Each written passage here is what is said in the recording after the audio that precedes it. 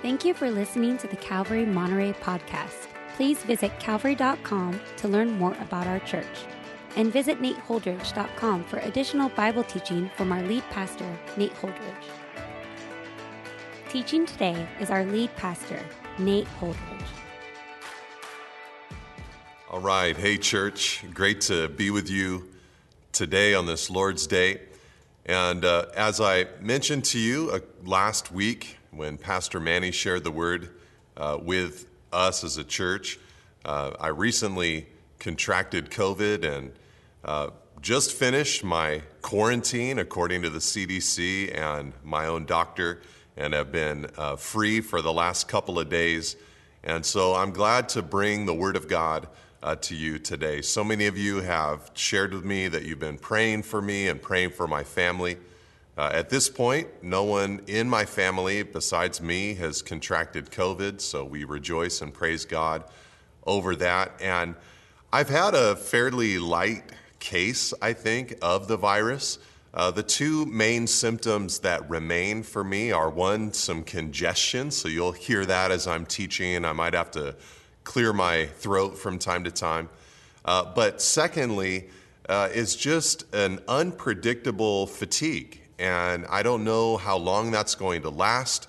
I don't know if that's something that'll take months to get past. There are varying reports, and people report all kinds of different recovery times and all of that. But sometimes just in the middle of the day or near the end of the day, it'll just hit me like a ton of bricks, and I just feel like I've got to go lay down because I'm so tired. And you can pray for me for that. That's not a experience that's normal to me. I'm used to having lots of energy and being able to get up early and stay up fairly late and work pretty hard. So I'm going to need God's grace during this season to just embrace even my own weakness and trust that the Lord is moving in spite of my feelings of physical limitations.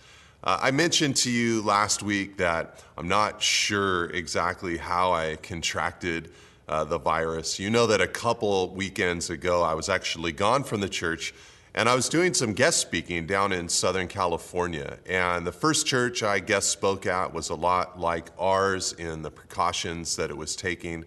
But the church that I spoke at on Sunday morning, I failed to ask really any questions about what it would be like. And basically, they were operating in the sanctuary without many, or if any, restrictions at all. And for me, I want to preach the gospel wherever I'm invited. I just prayed and asked the Lord to protect me that morning, but there was lots of close contact with human beings that morning, and sure enough, within a couple of days, I began to manifest symptoms. So if I had to guess as to where I picked up the virus, I would say that I picked it up at least down in Southern California, and there's a good chance I picked it up in a church service. So at least I can say I probably got COVID preaching the gospel, so that makes me happy. But it's been a tough couple of weeks, but I'm glad to be back in the swing and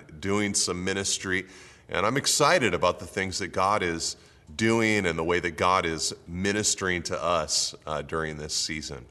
Listen, right now we're going through the Gospel of Mark together.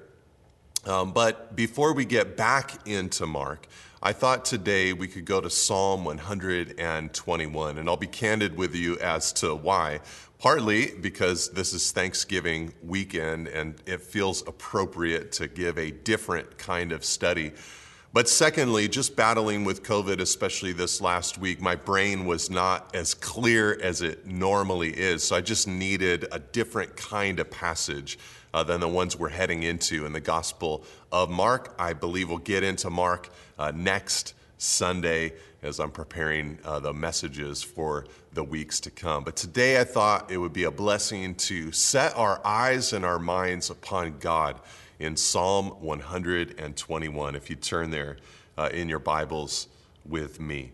I want to read the whole psalm to you, church, and my prayer is that these words will wash over your heart, that they'll really encourage you today, because we live in a time where we need to, as believers, discipline our minds to focus them upon God, to center them upon the Lord. There are so many things that are vying for our attention, so many things that can frustrate us and get us upset. But listen, in the years and in the decades to come, we're going to have to be a people who know how to fixate our minds upon God and get our help directly from God, together as a community, but also as individuals.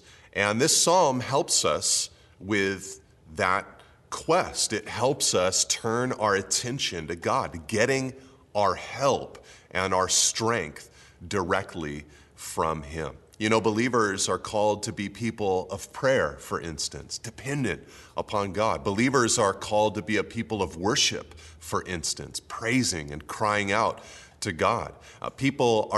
Believers are to be a people who are defined by God, that we look into His Word to see what He says about us and the world that we live in, what the truth is.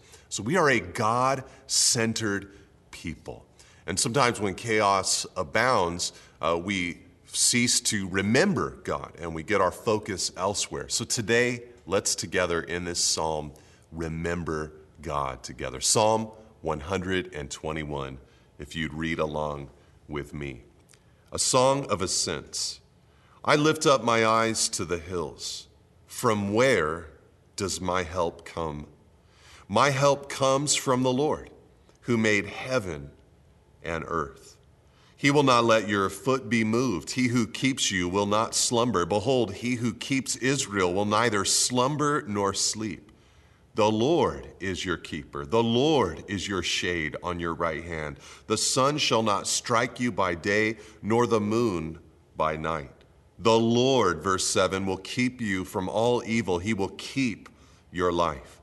The Lord will keep your going out and your coming in from this time forth and forevermore.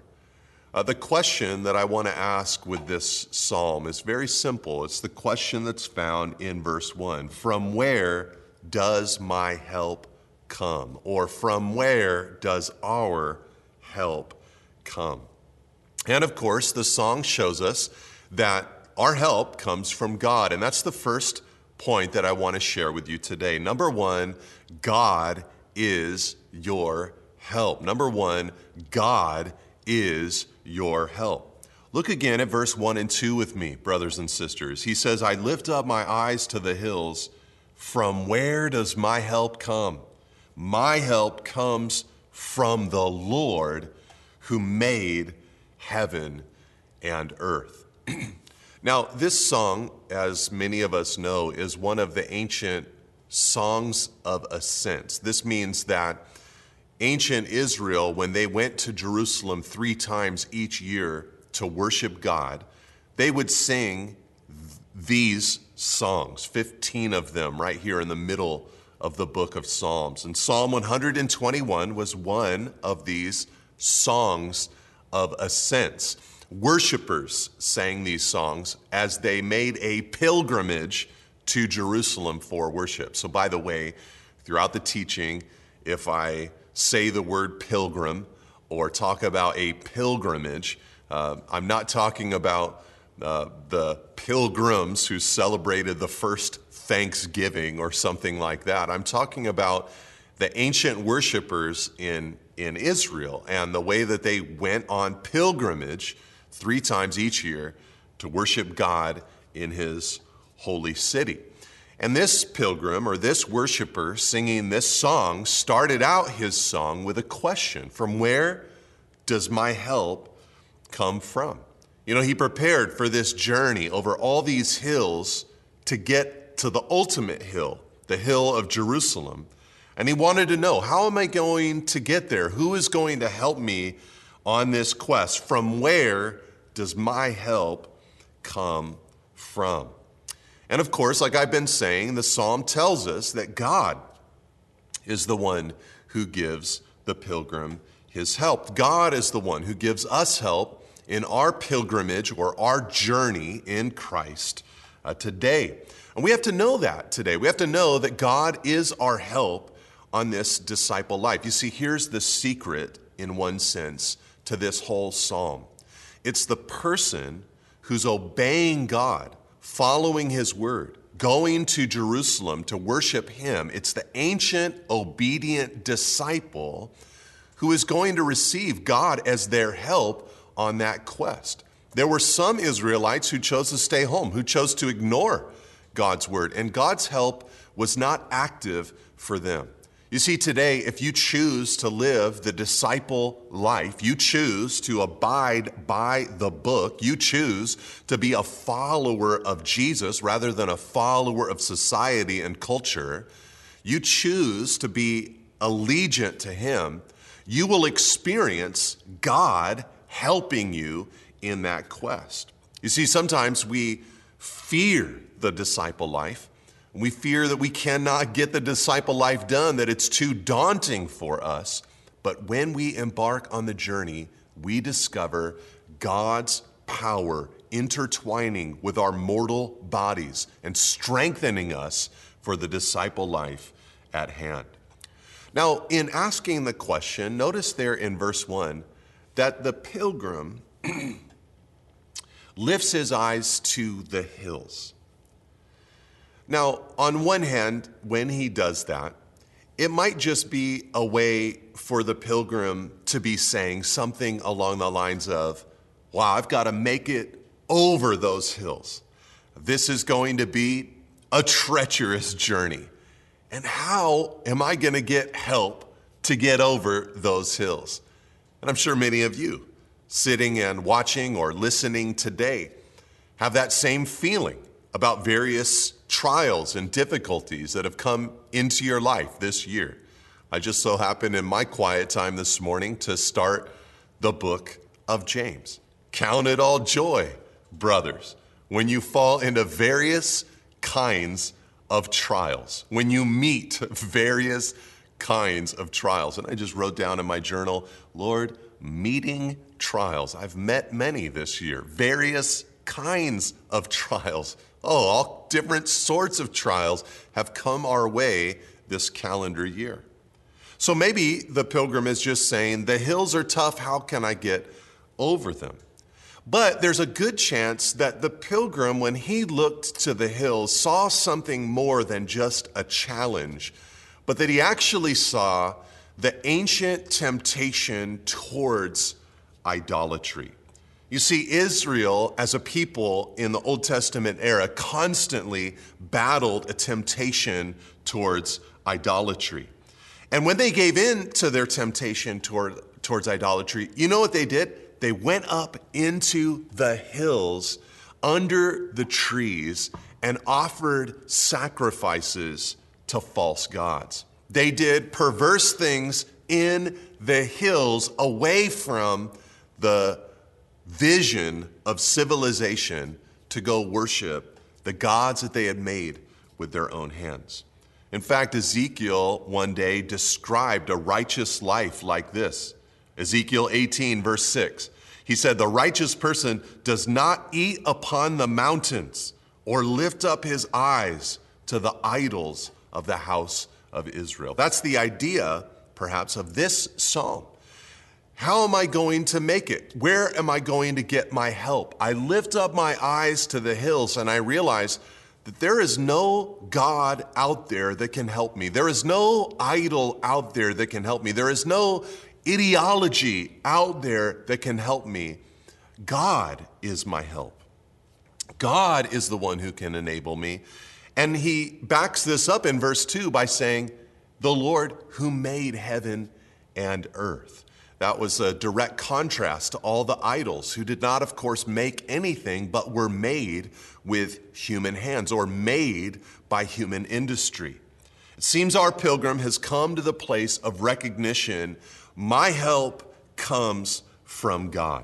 The idols and every other source, they cannot be my help. God helps me. So our pilgrim here recognizes his need for help in pilgrimage, but also simultaneously as he reveals or understands that his help comes from God, he understands as well that there are limitations in all other forms of aid. No one else, nothing else can help him like God can. Now, this is important because, as I've said, too many people have left the disciple life because they think that the help must be produced from within, or they've looked to other sources to help them endure. But we must turn to God. You see, when you become a believer, the Holy Spirit of God comes to live inside of you. The mystery, Paul said, is this in Colossians 1:26 and 27. The mystery hidden for ages and generations, but now revealed to his saints is this: Christ in you, the hope of glory. You see, the triune God is working within his people to help us in this pilgrim/disciple life. We're not asked to travel alone. We're not asked to endure by ourselves. God wants to be your help. There's an early episode in the life of David that I think typifies this beautifully.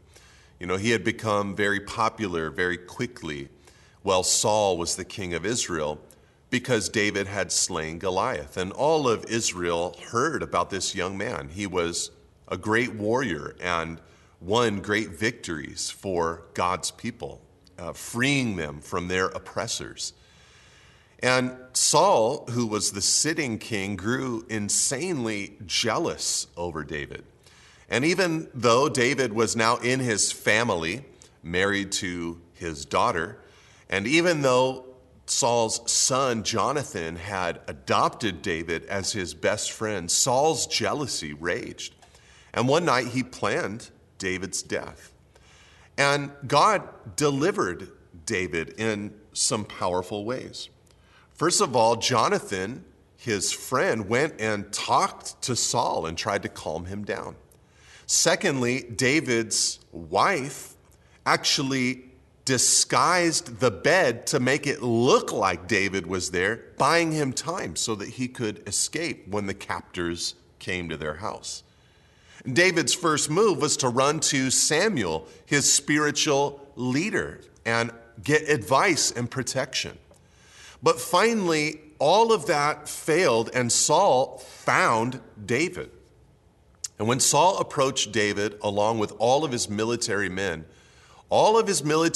plus Saul were struck by the Spirit of God, and they began to prophesy. They weren't going to harm David. They were actually speaking blessings about David. It's a surreal moment in David's life. And in that story, he was protected by God himself. Yeah, a friend helped him. Yes, a spouse helped him. Yes, a spiritual leader helped him. But at the end of the day, behind all of those people, God was helping him.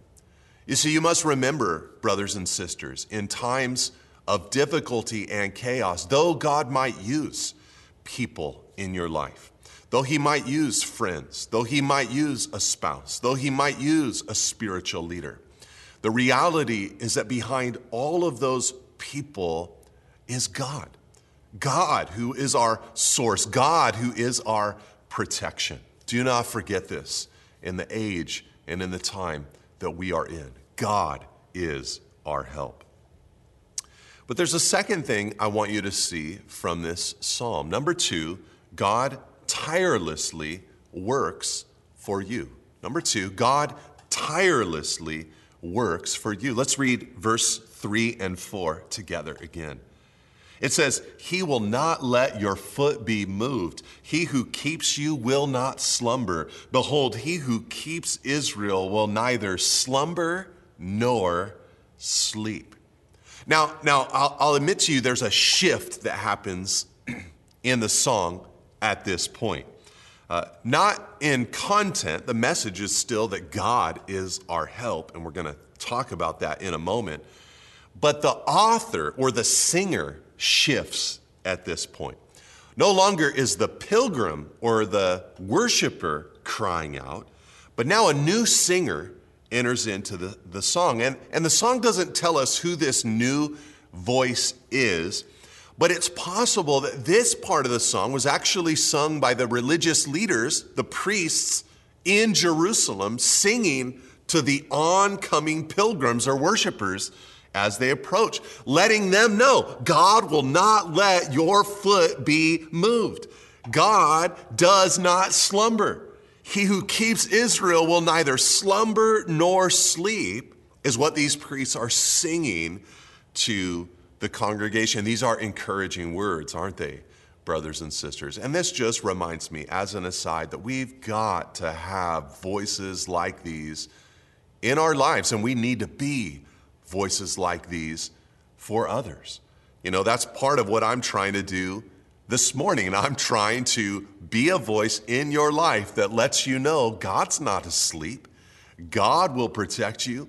God will defend you as you walk the narrow path, the difficult way. God is with you. We've got to be those voices for each other because we need that encouragement all the time. And in this part of the song, this priest, if that's who it is, says, look, God never sleeps. He never slumbers. He never rests in his efforts towards his people. He keeps Israel. You see, God, of course, is unlike us. He needs no rest. You know, our energy has limitations. It's finite, but his energy is infinite. And while this pilgrim is exerting a lot of energy, you know, hiking and needing to stop under the shade to take rest and sleep at night, God is there the whole time, never slumbering, always keeping, watching over his beloved children. You know, God is working and moving, working tirelessly for us as we live this pilgrim life. You know, as I said, one of the symptoms of COVID that I've been battling has been fatigue.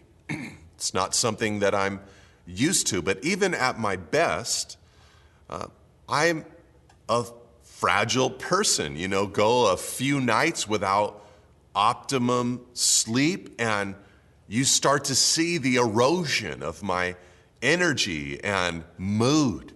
You know, we're a fragile people. We need rest. We need to stop. We need Sabbath. We need to slow down. But as Jesus said in John chapter 5, the Father has been working until now. You know, his rest on that seventh day was a rest from creating, but he was still sustaining the galaxies. He has been working. He has been moving. He never slumbers. He never sleeps.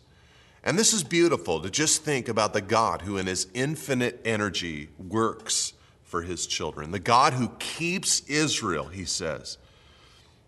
Now, how had God kept Israel? I mean, that's a question that we should ask of verse 4. If God is tirelessly working for us, like he tirelessly worked for Israel, how is he doing that? Or how did he do that? That will help us understand how he'll do it today. Well, first of all, God kept Israel as a people group. You know, a collection of people, a covenant people that he'd made promises to in the past.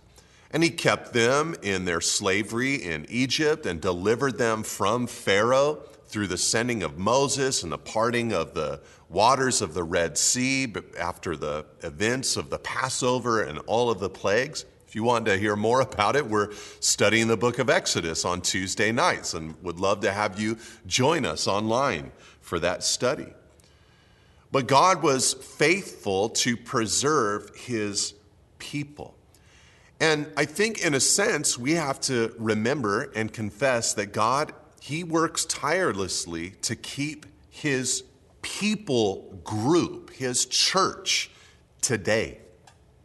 This is an important lesson for us to internalize because, you know, quite frankly, I believe that we're heading into, in the West, into a period of time where the church is going to be less and less tolerated and looked down upon, and I think there will be systematic efforts to expunge the church from society and public discourse and thought.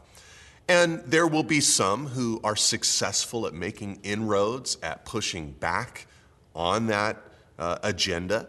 But many believers are just simply going to need to run towards each other and to trust that God is tirelessly working to preserve his people, and that he's going to, at the very least, have a remnant that he will tirelessly work and watch over. We're going to have to figure out how to be an exilic kind of people.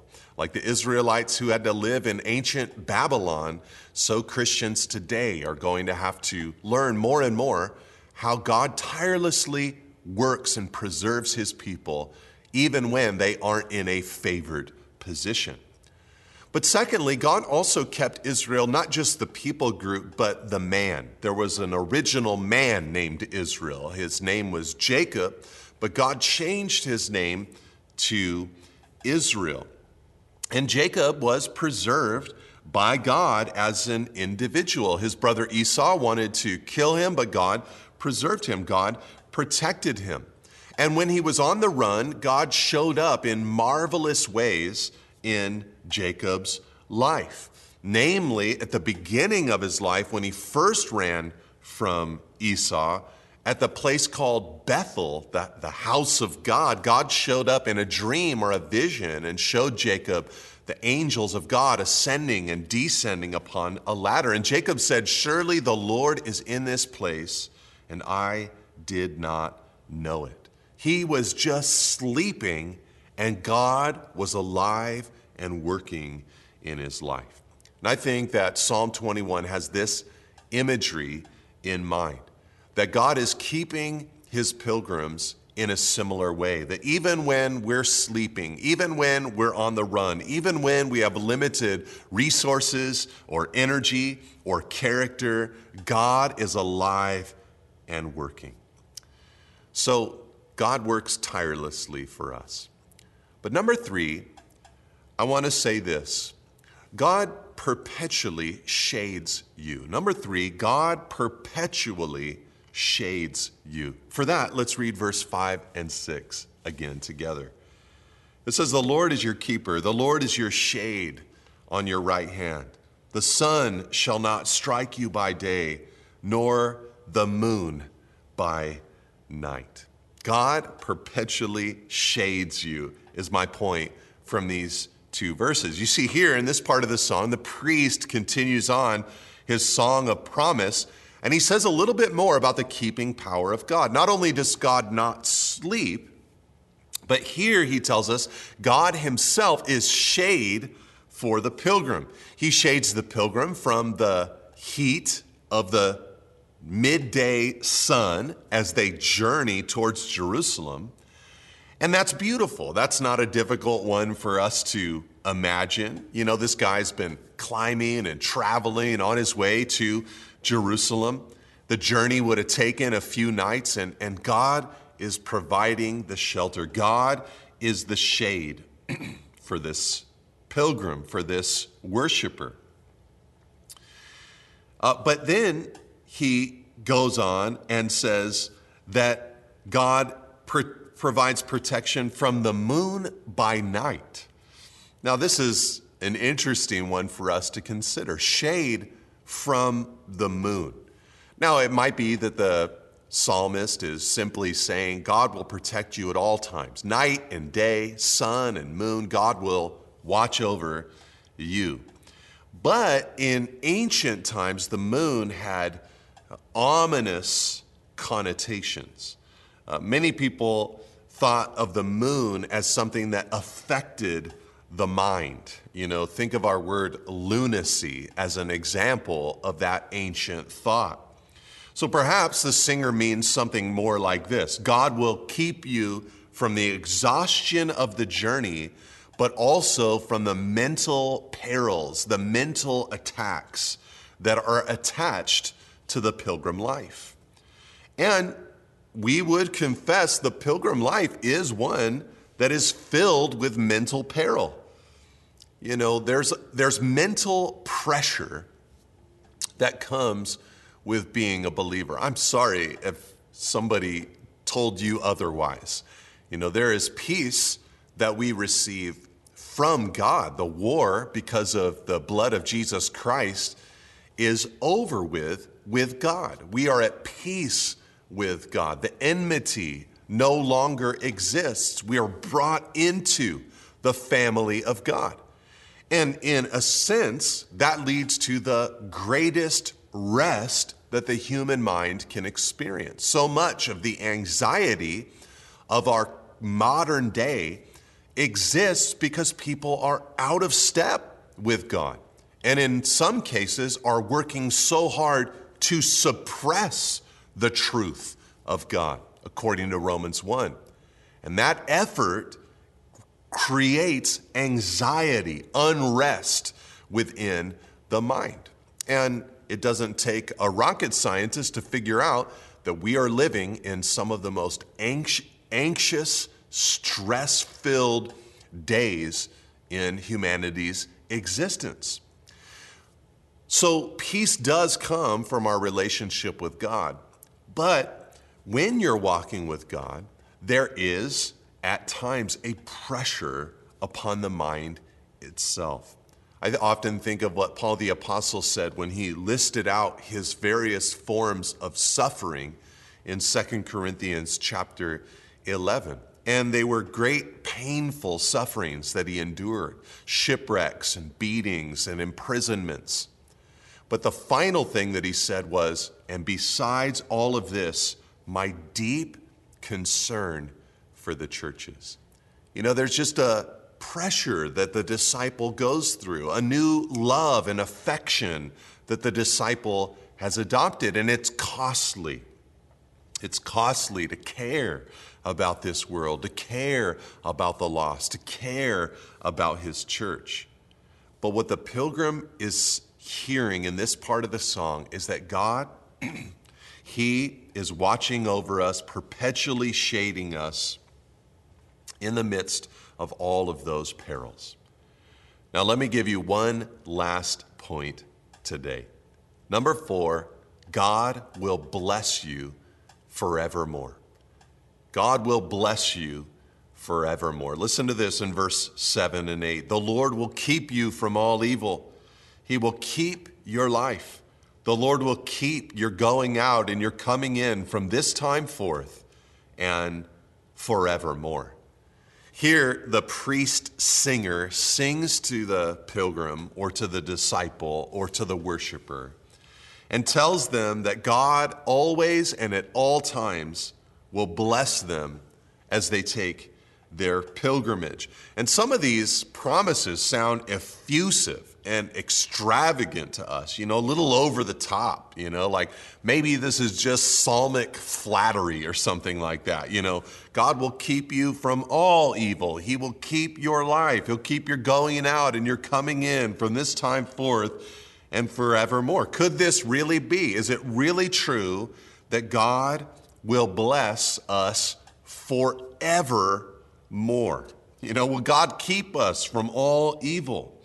Or has the singer merely just gotten carried away a little bit and is making promises that God cannot possibly keep? Now, on one hand, we know as believers that the Christian life is not one without suffering. You know, our great hero, Jesus Christ, bore intense suffering for us when he endured the agony of the cross in order to substitute himself for our sin, to atone for the sin of the world. And when he sent out his disciples, he sent them out into a life of suffering. You know, we understand that it takes pain to experience many of the blessings of the church. You know, we don't expect to evangelize or make disciples without a bit of hurt. We get it. It will be costly. Jesus told us to take up our cross and follow him. Paul said that persecution has been promised for the godly life, 2 Timothy 3:12.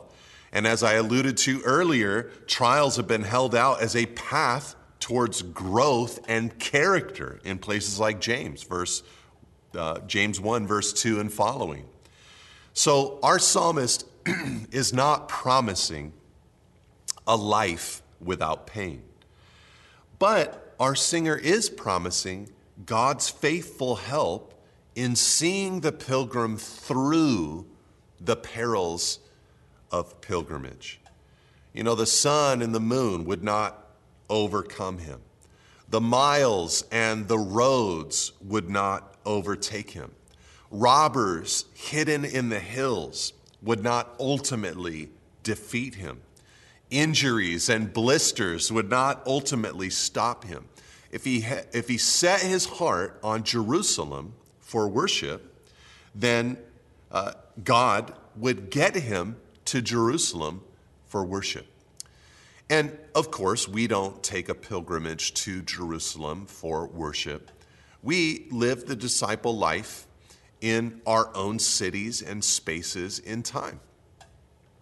And the promise that God is making is that as you go through the narrow gate, and as you walk the difficult way, as you adopt the disciple life, that's in fact what we've been talking about in the Gospel of Mark.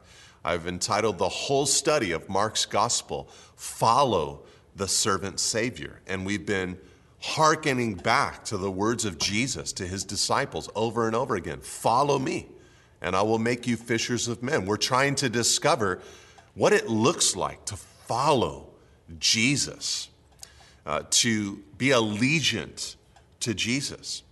And as we walk that road, as we live that life, we need help.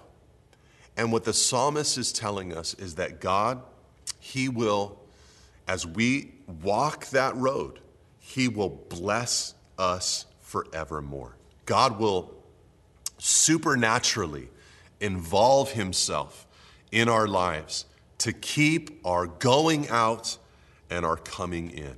He will get us to the destination.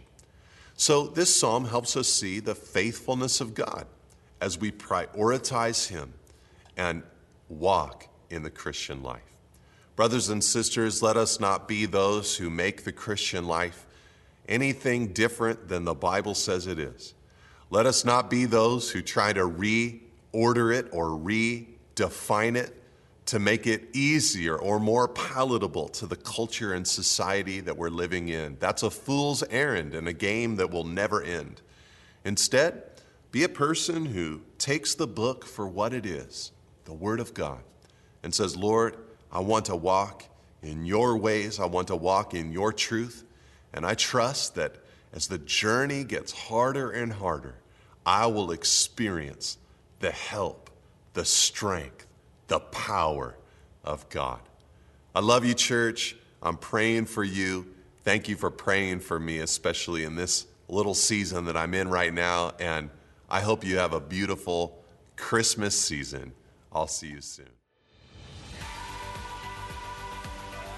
Thank you for listening. If you would like more teachings and information about Calvary Monterey, please visit calvary.com. You can also find books, teachings through the Bible, and articles from our lead pastor at nateholdridge.com. Thanks again for tuning in. See you next week.